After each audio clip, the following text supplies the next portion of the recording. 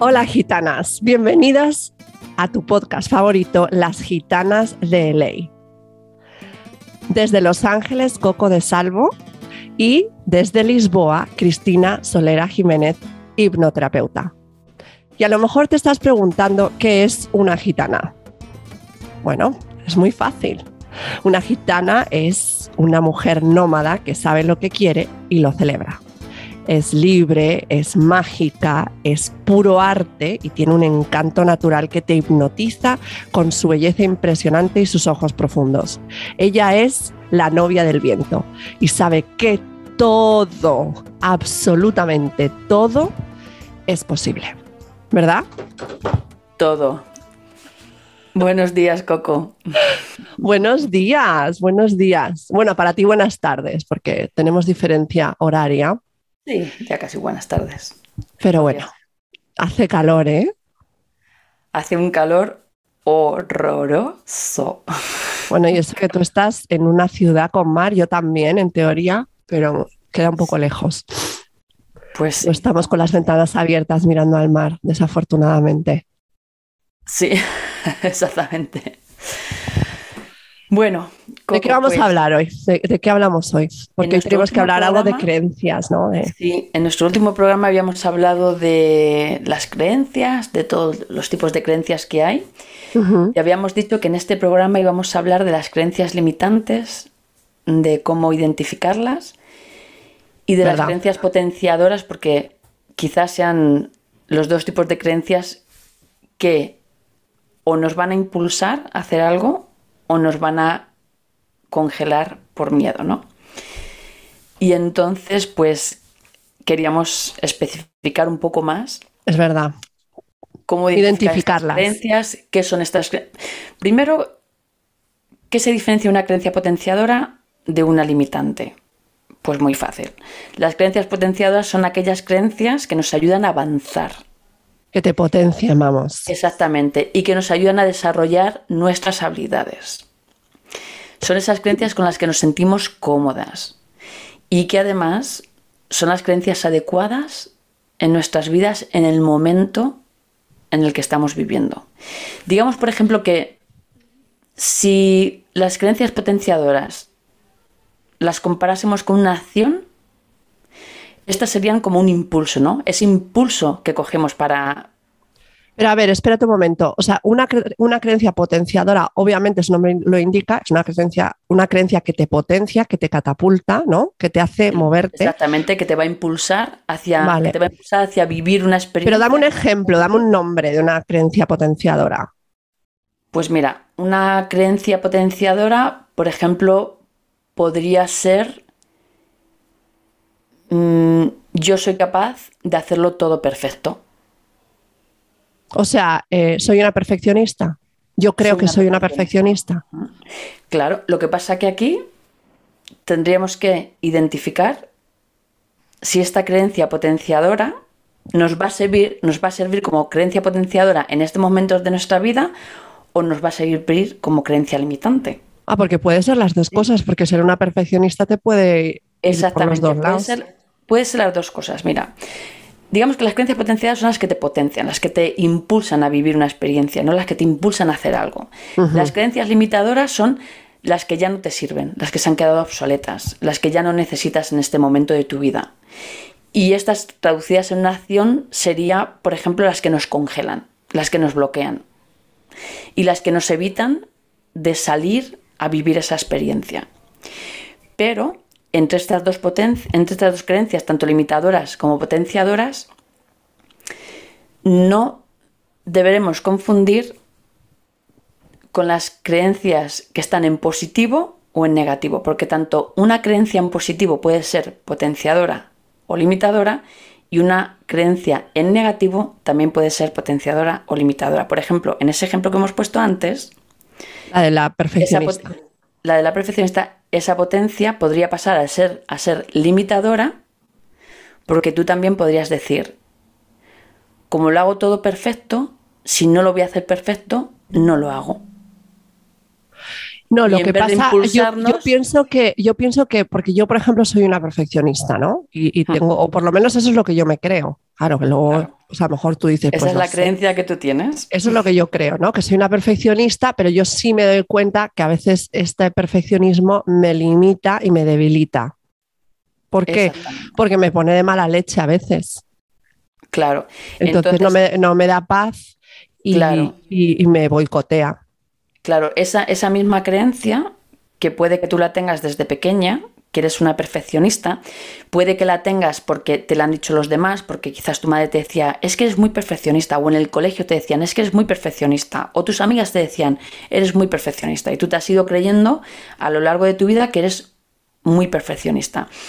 Esa creencia depende en el momento de la vida en la que la estás viviendo, te puede impulsar hacia adelante, hacia decir, por ejemplo, imagínate que, no sé, yo por ejemplo ahora estoy intentando hacer una página web. Pues si yo fuese una perfeccionista me podría impulsar a decir, no, no, es que hasta que no haga la página web perfecta no me voy a levantar de la mesa. Y eso me va a impulsar a hacerlo, ¿verdad? O me podría pasar al revés. Podría decir, bueno, como no se hace la perfecta, no la voy a lanzar. No voy a lanzar Claro. mi página web porque no está perfecta. Esto, por ejemplo, en mí lo tengo muy identificado. Porque tú A también eres veces, una perfeccionista. mira, no creo que sea porque soy una perfeccionista, pero sí porque tengo la creencia de que si no es perfecto, es mejor no hacerlo. O sea, por ejemplo, si yo, mira, incluso una tontería, si quiero poner imagínate, un post en Facebook en el que estoy hablando de algo, si yo no siento que ese post está perfecto y que estoy diciendo las cosas perfectas, en un lenguaje perfecto, con una gramática perfecta, con un fondo de color perfecto y todo, no lo hago. Entonces eso me limita. Claro, porque te paraliza de alguna manera. Y tengo una compañera con la que estuve trabajando el año pasado, que estuvimos haciendo Facebook Lives, se llaman, estos en directo, ¿no? Estuvimos haciendo tertulias en directo. Ujú. Nos llamamos Hablando Té, era Hablando guión té. Entonces, mientras nos tomábamos un té, hablábamos sobre cosas terapéuticas también, sobre diferentes... Y yo me acuerdo que yo le decía, no, Valeria, pero es que esto no lo tengo todavía perfecto, vamos a esperar hasta que lo tengamos más cogido. Y ella me decía, mira, es mucho mejor el movimiento masivo imperfecto que el no movimiento perfecto. O sea, es mejor hacer algo, aunque sea imperfectamente, que no hacer nada porque no es perfecto. Y eso, por ejemplo, es una creencia que yo estoy trabajando bastante, que podría ser positiva o podría ser negativa. Claro. ¿Qué, qué otras creencias pueden ser, pueden estar en positivo o pueden estar en negativo? Lo que te pueden potenciar es, por ejemplo, si tú tienes la creencia de no sé hacer esto, no sé hacer nada, por ejemplo. Y de repente esa creencia, depende del momento de tu vida, te puede bloquear y decir, bueno, como no sé hacer nada, no lo hago. O te puede impulsar y decir, bueno, como no sé hacerlo, voy a aprender a hacerlo. Entonces, las creencias pueden ser limitantes y potenciadoras. Las mismas creencias pueden ser las dos cosas, tanto estando en negativo como en positivo. Ya. Y eso depende pues de muchas cosas, ¿no? Depende de si el objetivo ya está obsoleto, o sea, si lo que tú querías hacer en un momento dado que lo hiciste porque esa creencia te llevó allí, ahora ya no te sirve porque ya no tienes ese objetivo, entonces esa creencia ya no es funcional. Ya. O puede ser, por ejemplo, si tú piensas solo en realidad absoluta. O sea, quiero decir que das un carácter a esa creencia de que todos y nunca. Es, por ejemplo, esta gente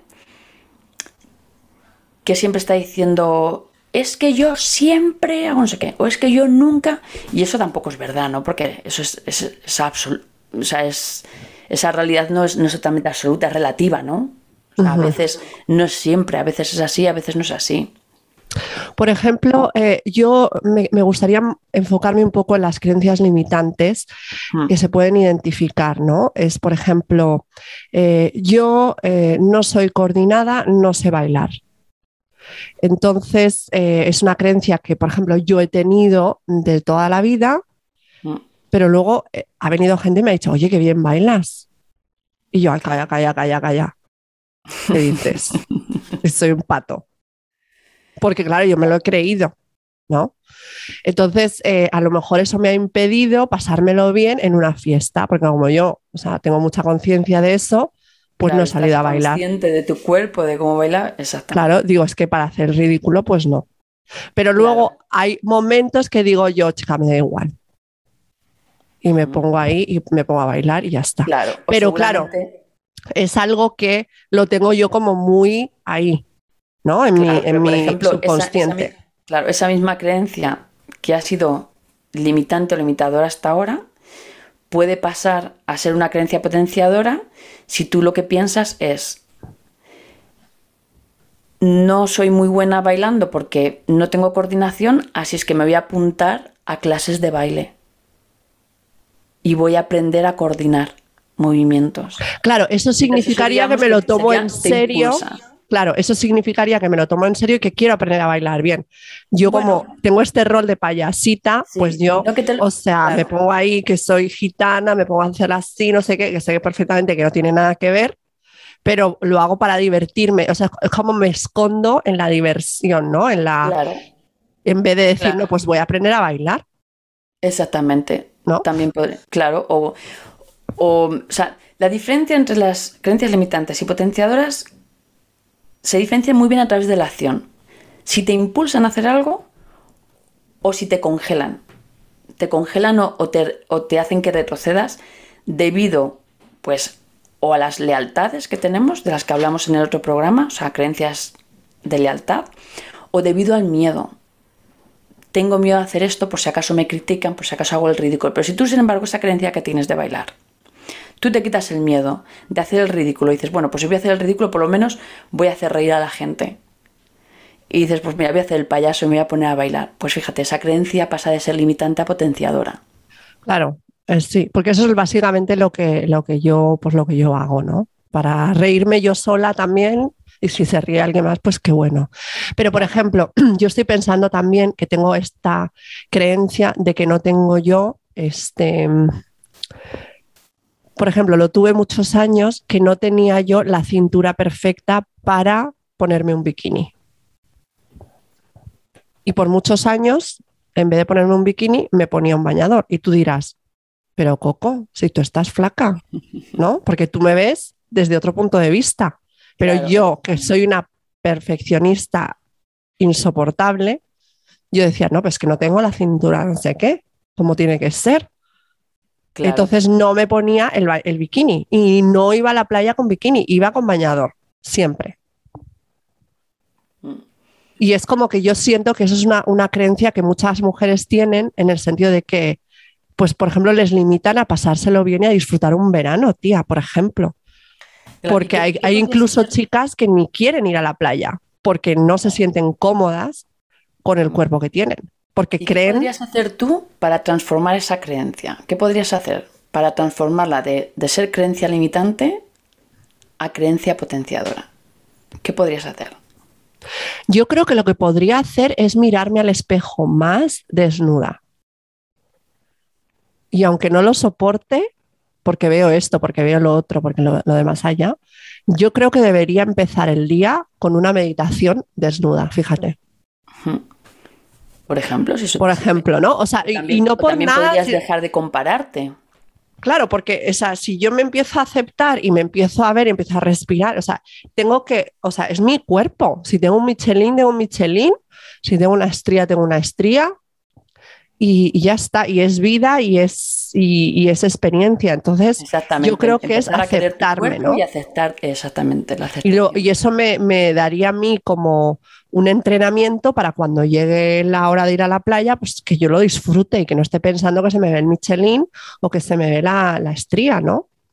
Claro, exactamente. O sea, Y a divertirse, porque tampoco pasa nada. O sea, no pasa nada. es- Yo me acuerdo de las tres gracias de Rubens, que estaban ahí, es un cuadro precioso de tres mujeres pues son gorditas, Rellenitas, pero son muy hermosas, que dijeran en mi hermosas. pueblo. Sí, que está Tres hermosa, mujeres hermosas. está de buen año. Bueno, pues yo, o sea, pienso, es que, claro, cuando ves una mujer que tiene esas curvas y que es así y no tiene ningún problema y está en la playa disfrutando, es como que la empiezas a ver de diferente manera.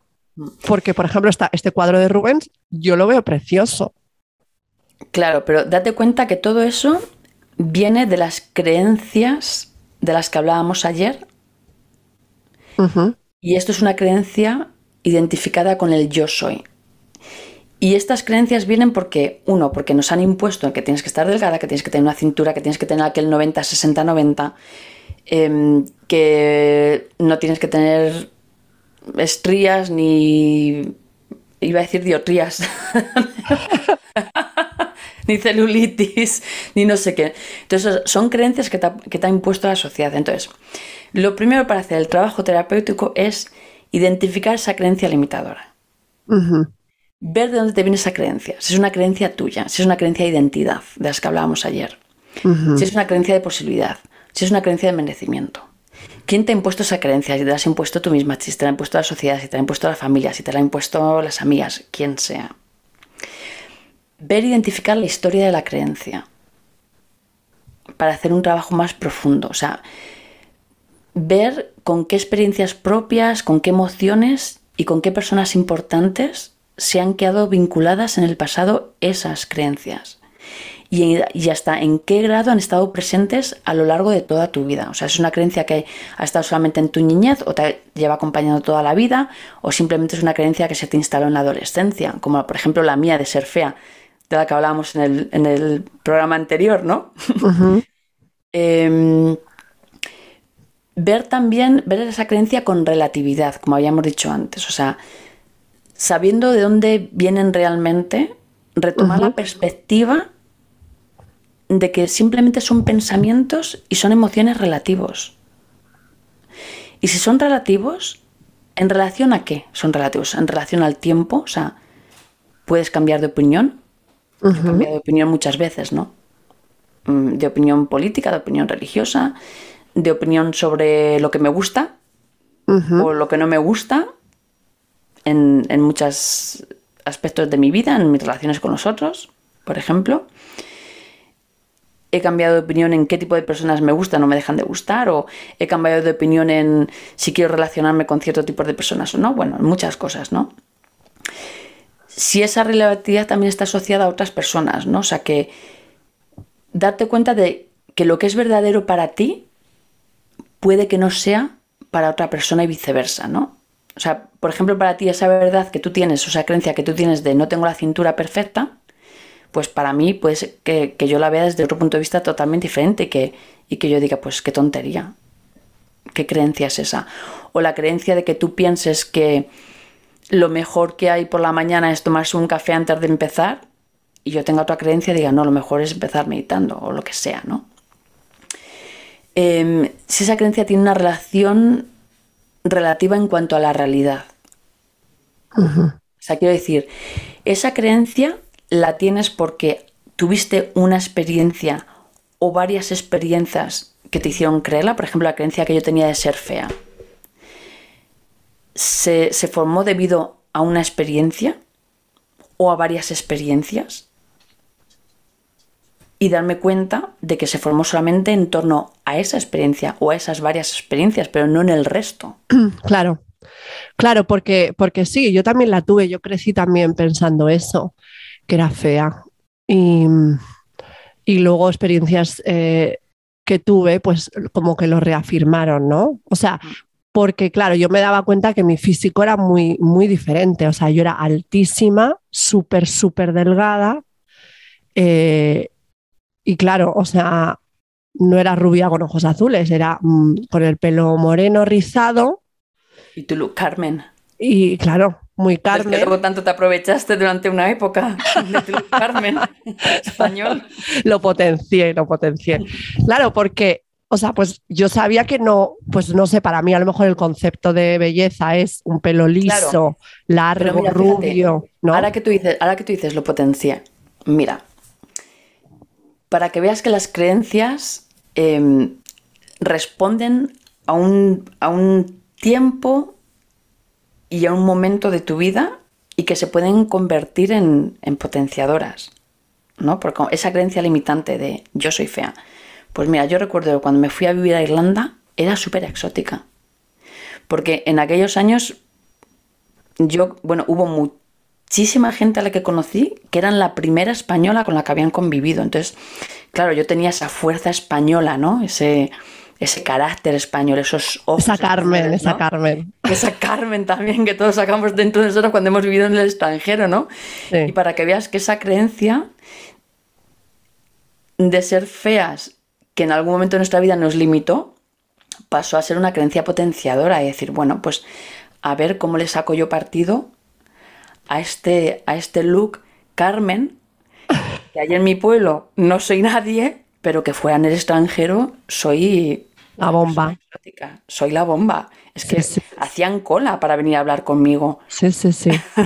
No, yo me acuerdo también cuando me fui a vivir a Alemania, o sea, a mí me invitaban a salir por la calle.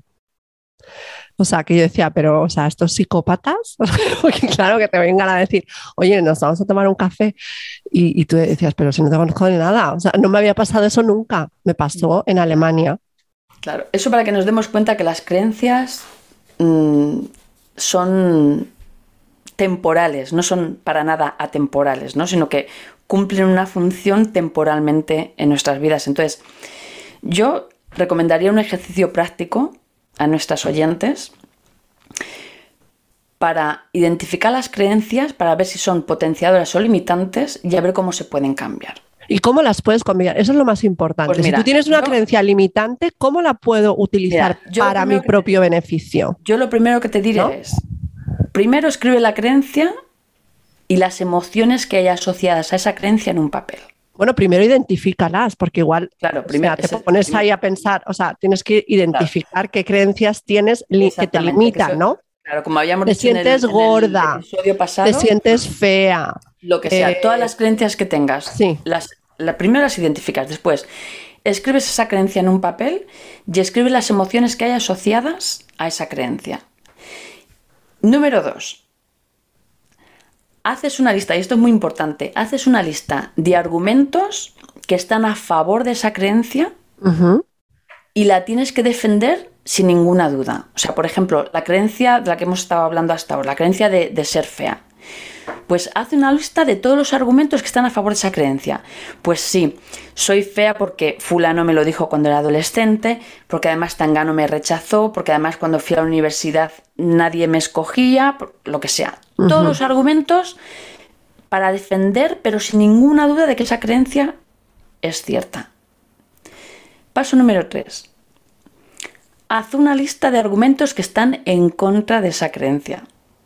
Y ahora la tienes que atacar sin ninguna duda. O sea, igual que antes has hecho todos los argumentos para defender esa creencia y para saber de su existencia y comprobar 100% que esa creencia es cierta, ahora haces totalmente lo contrario. Haces una lista con todos los argumentos que están en contra de esa creencia. Por ejemplo, pues cuando me fui a Irlanda ligué un montón, tuve un montón de novios, de pretendientes, la gente me decía que era guapísima. Toda la lista para contrarrestar esa creencia. Y el paso número 4 es, lee de corrido los 3 puntos de antes y vuelve a escribir la creencia y las emociones para ver si se ha flexibilizado o cambiado algo. Y te aseguro yo que sí.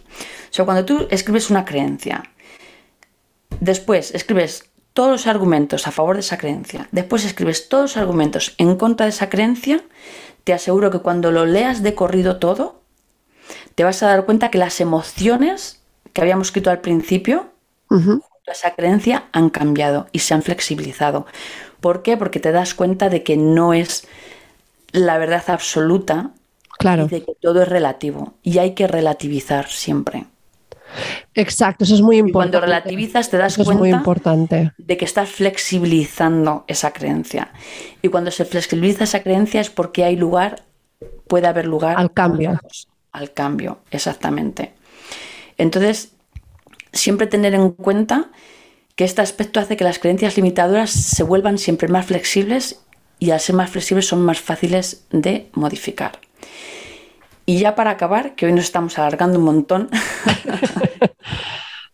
Eso, otra creencia que tenemos mucho rollo. Claro, otra creencia que tenemos mucho rollo. Yo creo que el objetivo principal de todo este trabajo terapéutico que estamos haciendo con las creencias es darnos cuenta de que lo importante es ganar el protagonismo en nuestras vidas, o sea, ser las protagonistas de nuestras vidas. Exacto. Y dejar de vivir las vidas de otros, dejar de vivir las vidas que otros quieren que vivamos, dejar de vivir esa vida a través de esas creencias que los demás nos han impuesto y vivir nuestra vida, ser responsables de nuestra vida y vivir nuestras vidas con protagonismo. Esto me da una idea y una propuesta y es cómo le podemos dar la vuelta a la tortilla, ¿no? O sea, cómo podemos cambiar nuestro estado de ánimo que a lo mejor está un poco oscuro y cómo le podemos dar la vuelta para, como tú dices, poner perspectiva y decir, pues chica, no está tan mal. ¿Cómo podemos cambiar frente a una adversidad? ¿Cómo nos podemos adaptar a unos cambios impuestos? O sea, ¿cómo le podemos dar la vuelta al día de mierda que hemos empezado? Pues mira, estuve escuchando hace un par de días estuve viendo un vídeo en YouTube de María Alonso Puig, que es un divulgador y fue médico, creo que fue médico cirujano, divulgador, bueno, es una persona increíble que a mí me gusta mucho escuchar, además tiene una voz preciosa y él estaba hablando de esto, así es que mira, lo voy a volver a escuchar y vamos a sacar de ahí algunas ideas para darle a nuestras oyentes. O sea, vamos a hablar acerca de eso, ¿no? Herramientas que podemos usar para darle la vuelta al día que tenemos. Sí, para relativizar. Relativizar, para exacto.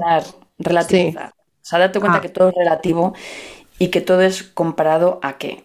O sea, no sé, si yo he ido por primera vez en mi vida a un restaurante, pues, y no he estado en otro, no lo puedo comparar, ¿verdad?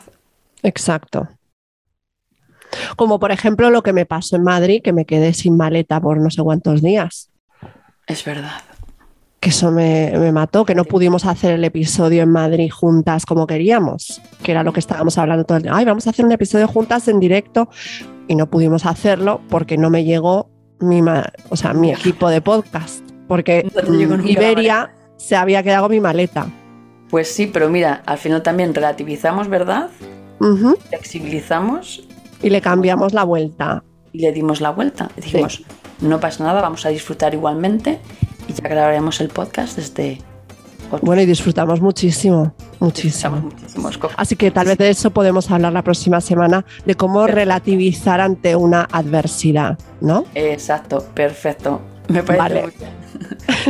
Gracias, pues muchas gracias por conectarte, que tengas un lindo día en Lisboa.